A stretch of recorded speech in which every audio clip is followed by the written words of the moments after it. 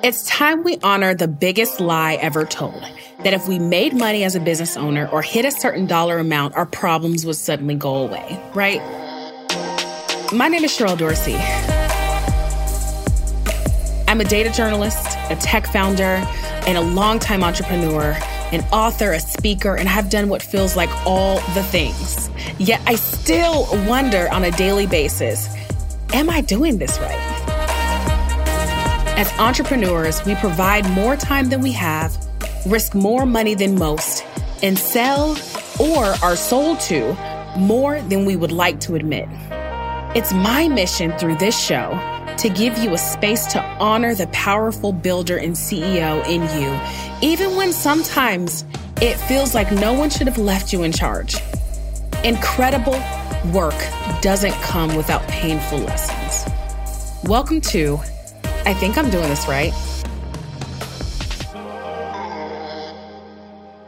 So welcome back to I Think I'm Doing This Right. Today, my guest is both a friend and someone who I have watched build a company from the ground up. He's a digital creator who is also a senior software engineer at MailChimp and the founder of Render Atlanta, a software engineering conference that focuses on culture as the underpinning of successful engineers. A software engineering conference that focuses on culture as being one of the underpinnings of successful engineers.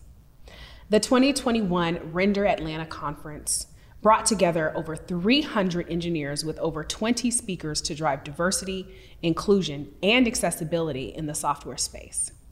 The 2022 conference features 4 days of content for over 8,000 attendees and 50 plus speakers. And let me tell you, I attended the Render conference in 2021 and it was lit. Like the nerdiest, swaggiest people on the planet. Lanyards that were like gold chains. A wing bar, because it is not Atlanta conference unless there is a wing bar. And a trap museum where you can go sneak off, get your work done, answer phone calls, take conference calls, or do whatever you want. It was so lit. I want to welcome my guest today. I'm so excited to welcome Justin Samuels. Appreciate you. How are you doing? I think I can't really accurately answer that question anymore. I'm doing okay, I guess you could say. Well, you didn't throw your phone today, so I feel like, it's a good day when you haven't thrown your phone across the room just yet. I think it's all about micro improvements and just trying not to lose your mind every day out here. Absolutely. So we met officially early days of the pandemic. Yeah. I feel like. Yeah, you were like, hey, I just want to meet you. I'm trying to build, community contacts. Would you be willing to have a sit down? Yeah. And I was like, yeah, I had just been sitting at home looking at the balls, on the laptop, just, trying to stay sane. But I appreciated that so much. And you have such an interesting, unique pathway into this technology space. So tell me about how you got into tech and how you became a software engineer. So I started out in tech, honestly, back in the MySpace days. So I started out, I used to be that nerdy kid in school. You wanted to make your top 8 hot, then you came to me because I was the kid that knew how to put music in the background, or I would make your own themes and everything like that. Nice. So then what happened was... Shout out to Tom at MySpace. That was an Tom era. Some checks, for real.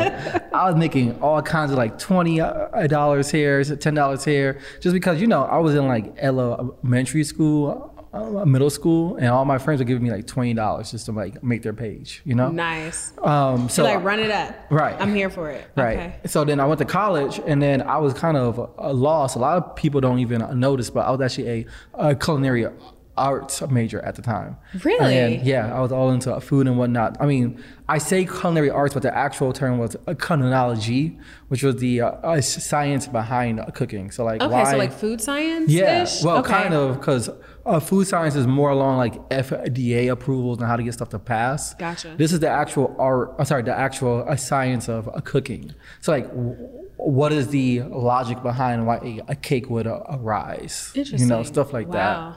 But please don't ask me nothing right now because I don't remember any of that shit at all. Okay, but what compelled you to go from you are slanging MySpace pages for $20 to I want to go study like the science of food? I was your typical teenager / a younger adult where I was just trying to find my way, you know? And I was everything from a business to a nutrition. Then I was like, I enjoy eating the food a lot, so nutrition not gonna work for me. I try to tell somebody, you gotta lose weight, but I gotta lose weight. It ain't gonna work out long term. So then I went to culinology because I can now eat the food, you know what I mean? And then I was walking past a poster one day with my LB, Akivan, and I saw this a piece of code. And I was like, oh, I know what that is. He's like, oh, you should think about becoming a major in a BIS. And I was like, okay, which those who don't know, that stands for Business Information Systems.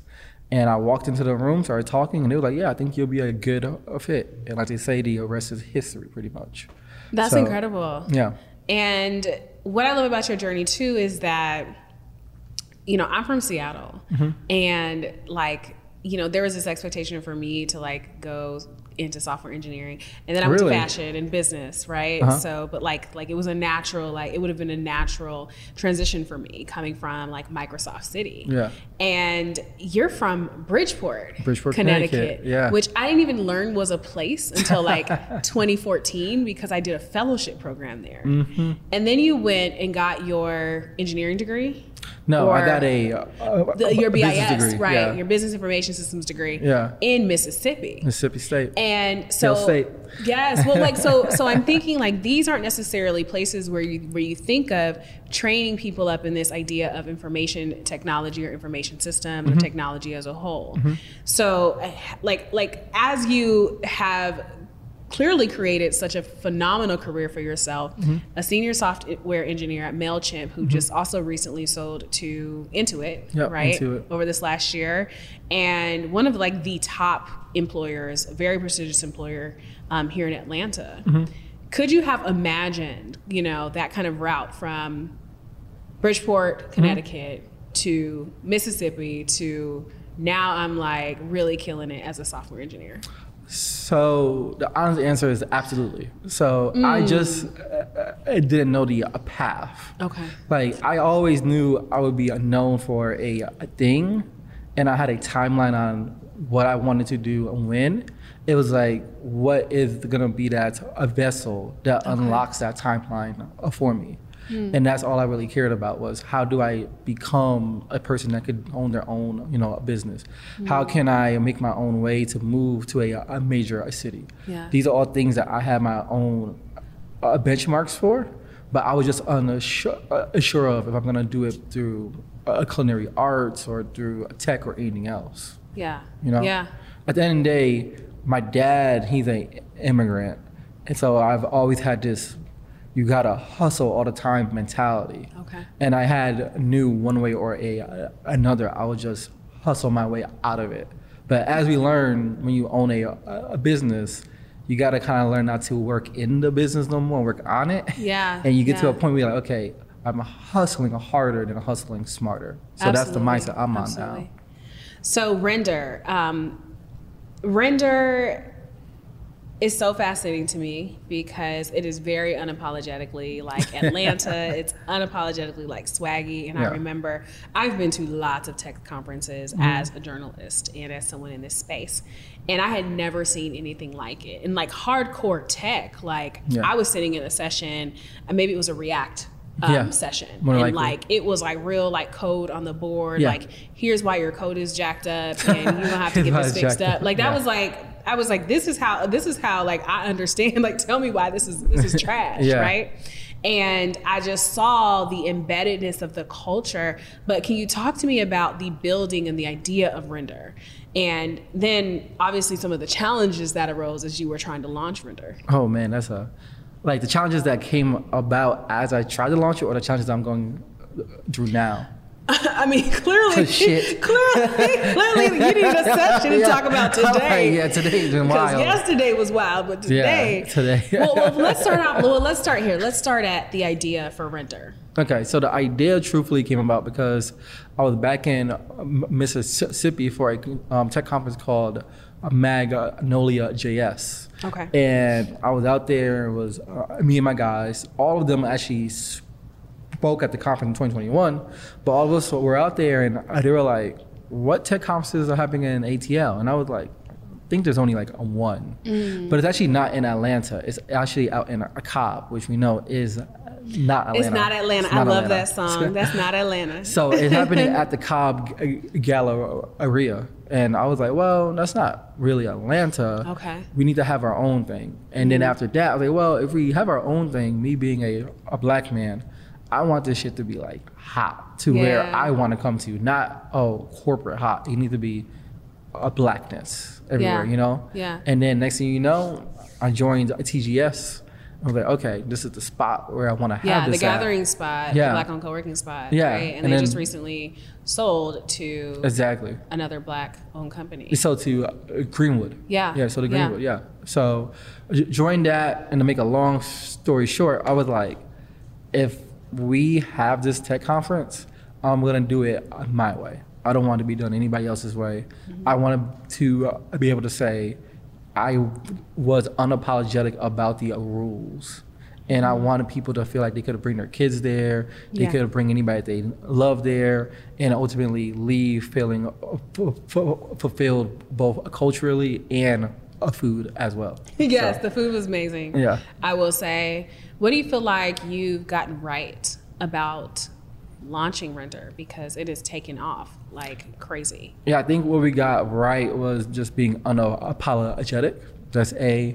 And then B, understanding our cash flow. Those are the two things that I used to be overwhelmed by it, but now that we have a grasp on it, I'm like, okay, I know when we gotta move money, when we want to have cash on hand, when I could take crazy chances on stuff like we launched a black tech house and we had a whole tour.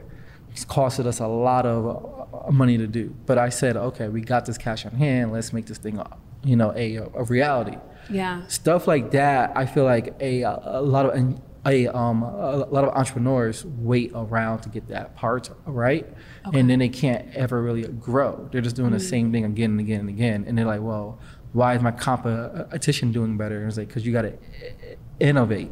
But the only way you could take those risks, is if you understand your cash flow and you understand your customer, which goes back to me being unapologetic. So yes, okay. So now we'll touch on this year, right? Like should have been nuts.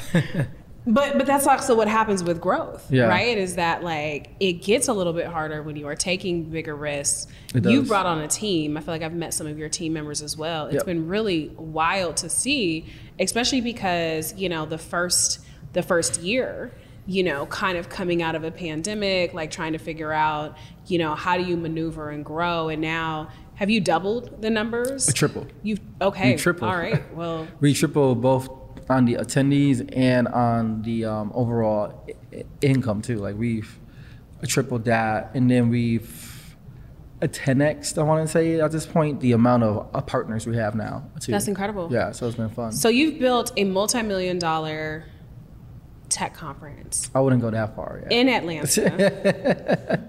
Yes. So just do you see yourself as being or becoming a full-time entrepreneur at some point? Like at some point, like Render's going to get so big that you are forced to say, like, I have to devote 100% of my time and attention. And not that like you have reduced your input into the business or the leadership around building the conference, but what does that potential transition look like for you when you feel like, okay, I've got to go full throttle? Yeah, I think at the end of the day, that's going to be determined upon everything that's at play. So what the market is telling me is like, hey, if I give you X amount of millions, then what can you do? And if we do a great enough job in 2022 and say, okay, I gave you X amount, let's try to increase that. And if we increase that, what is going to happen? Well, what's going to happen is Justin will have to quit his other job because we've hired 18 people. And the 18 people are like working tirelessly every day. Yeah. So the only way that we could ever increase it is if I'm paying attention the whole time. Yeah. And we hire more as well. So what's been the toughest part of all of this coming pretty quickly. I mean, to go from like 0 to 18 to, you know, tripling in size, tripling the amount of partners you're working with, like that just requires more and more and more. And a lot of times, like when you explode, when your business just explodes, you go from concept to a proof point. Like that can be a hard, like you're having to spend this time like catching up to yourself. How do you manage that and feel like, okay, I think I'm clearly doing something right. I may not know what it is, but I'm doing something right. Hey folks, thanks for tuning into the podcast.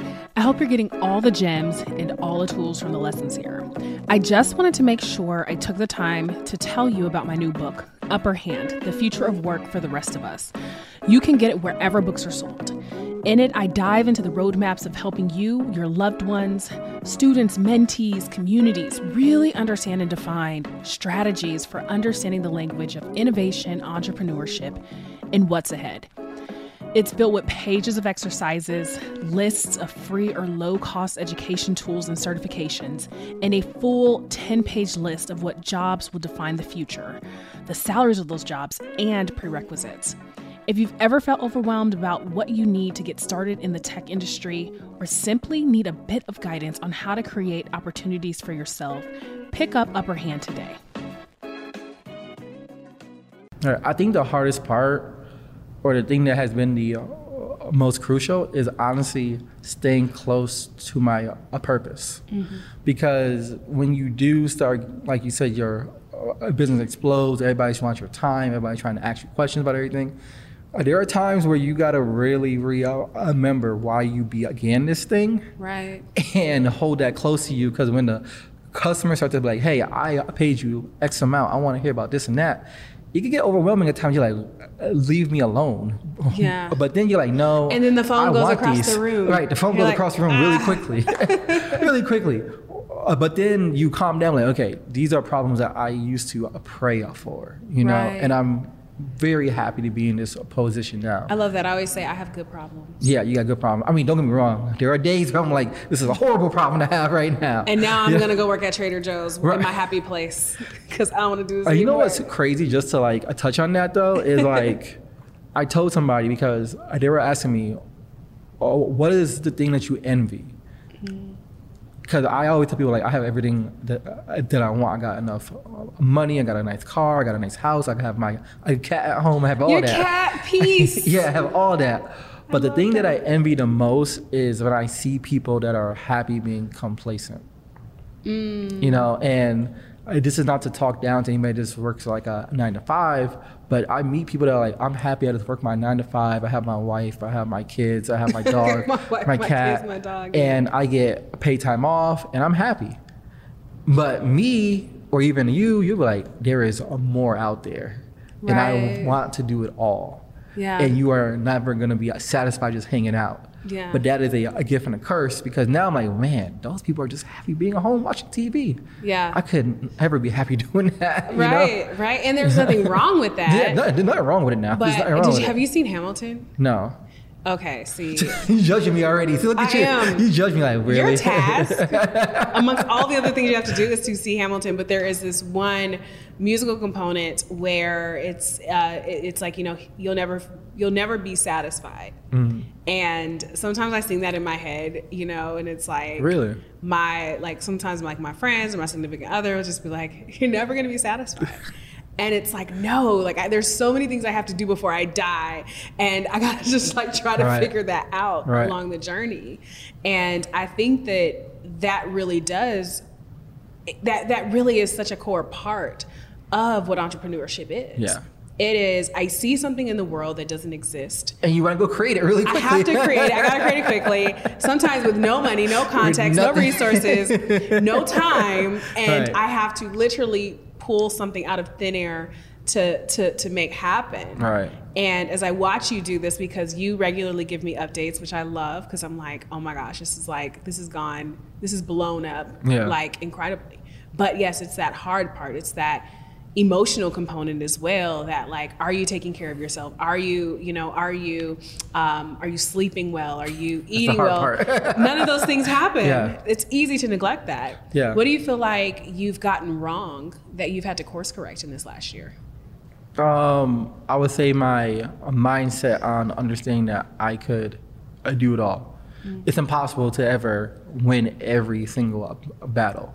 Instead, I like to think now, how can I mitigate the bleeding and still be happy, Because I used to be like, well, I'm killing it in the gym, and my sleep pattern is amazing. But I've been spending a lot of like money on like a BS. Or what kind of things do you buy? It's not like a Uber Eats. I'm like what do I buy? Bring me my food. Like my bill on meal delivery is like ridiculous. But see, is that truly you, or is that the entrepreneur you? It's probably the entrepreneur. Yeah, that's like, the entrepreneur you. If I take a break, just take an hour to prepare, exactly. And I'm like, I can get something. I can eat salad. Like I can do that real quick. Right. Exactly. Because like, I hate going to Uber Eats or DoorDash, but when you doing client proposals and emails, you're like, okay, order this. Okay, when you want to do this, you know what I mean? Like, I don't know if it's break, but. To answer your question, what I spend my money on, honestly, I don't really buy stuff. Yeah. Truthfully.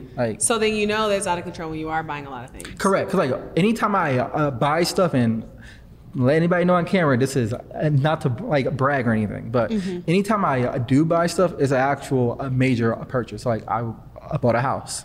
Yeah, like one day you just showed up, you're like, I'm buying a house this weekend. And that's legit what I did. Like I'm buying a house this weekend. Yeah. When I did it. Or like when I bought my car, I got up one day and said I'm buying a car, and I had a car at the house in the next hour. Yeah. All my stuff I spend money on is going to be a bigger stuff. Okay. And that's because I detach myself from materialistic items now. Like I could be like, well, I can't really afford this thing. I'm not gonna try to overextend myself and do it. Okay. Or like a lot of people really want to drive a nice Bentley. I'm like, a car's a car. Like I really don't care no more. I like a nice car, but I more so care about the functionality of it. I'm not like it had to be a name brand this or name brand that, because I've now realized it's all the same. Yeah. Yeah. So you were talking about about that transitioning your mind where you have to realize like I can't do all of these things myself. I have to build a team. I have to outsource in order to get further so that I can move on to that next vision, right? Hey folks, my new podcast is not the only place to get tips and gems and updates from me. You can also go to my website at SherelleDorsey.com and sign up for my monthly newsletter, where I share thoughtful essays on productivity, innovation, business, as well as new projects I'm working on. I'd love to have you share this podcast and give me a shout on Instagram, Twitter, LinkedIn, or wherever you're being social these days. And if you're enjoying the content thus far, don't forget to leave your girl a review. Okay, now back to the show. So, what's up? Sorry, I want you to elaborate. Sorry. Oh, my bad. We'll go back. My bad. I heard you talking. It's all good. It's all good. Yeah, no. Okay, so you alluded to this, like, to scale, to be sane in all of this, you can't do everything yourself anymore. No. So you talk about, starting Render. You now have, 18 plus people. I think by the time this podcast comes out, it'll probably be more folks. Can you just like share a bit about going from 0 to 18?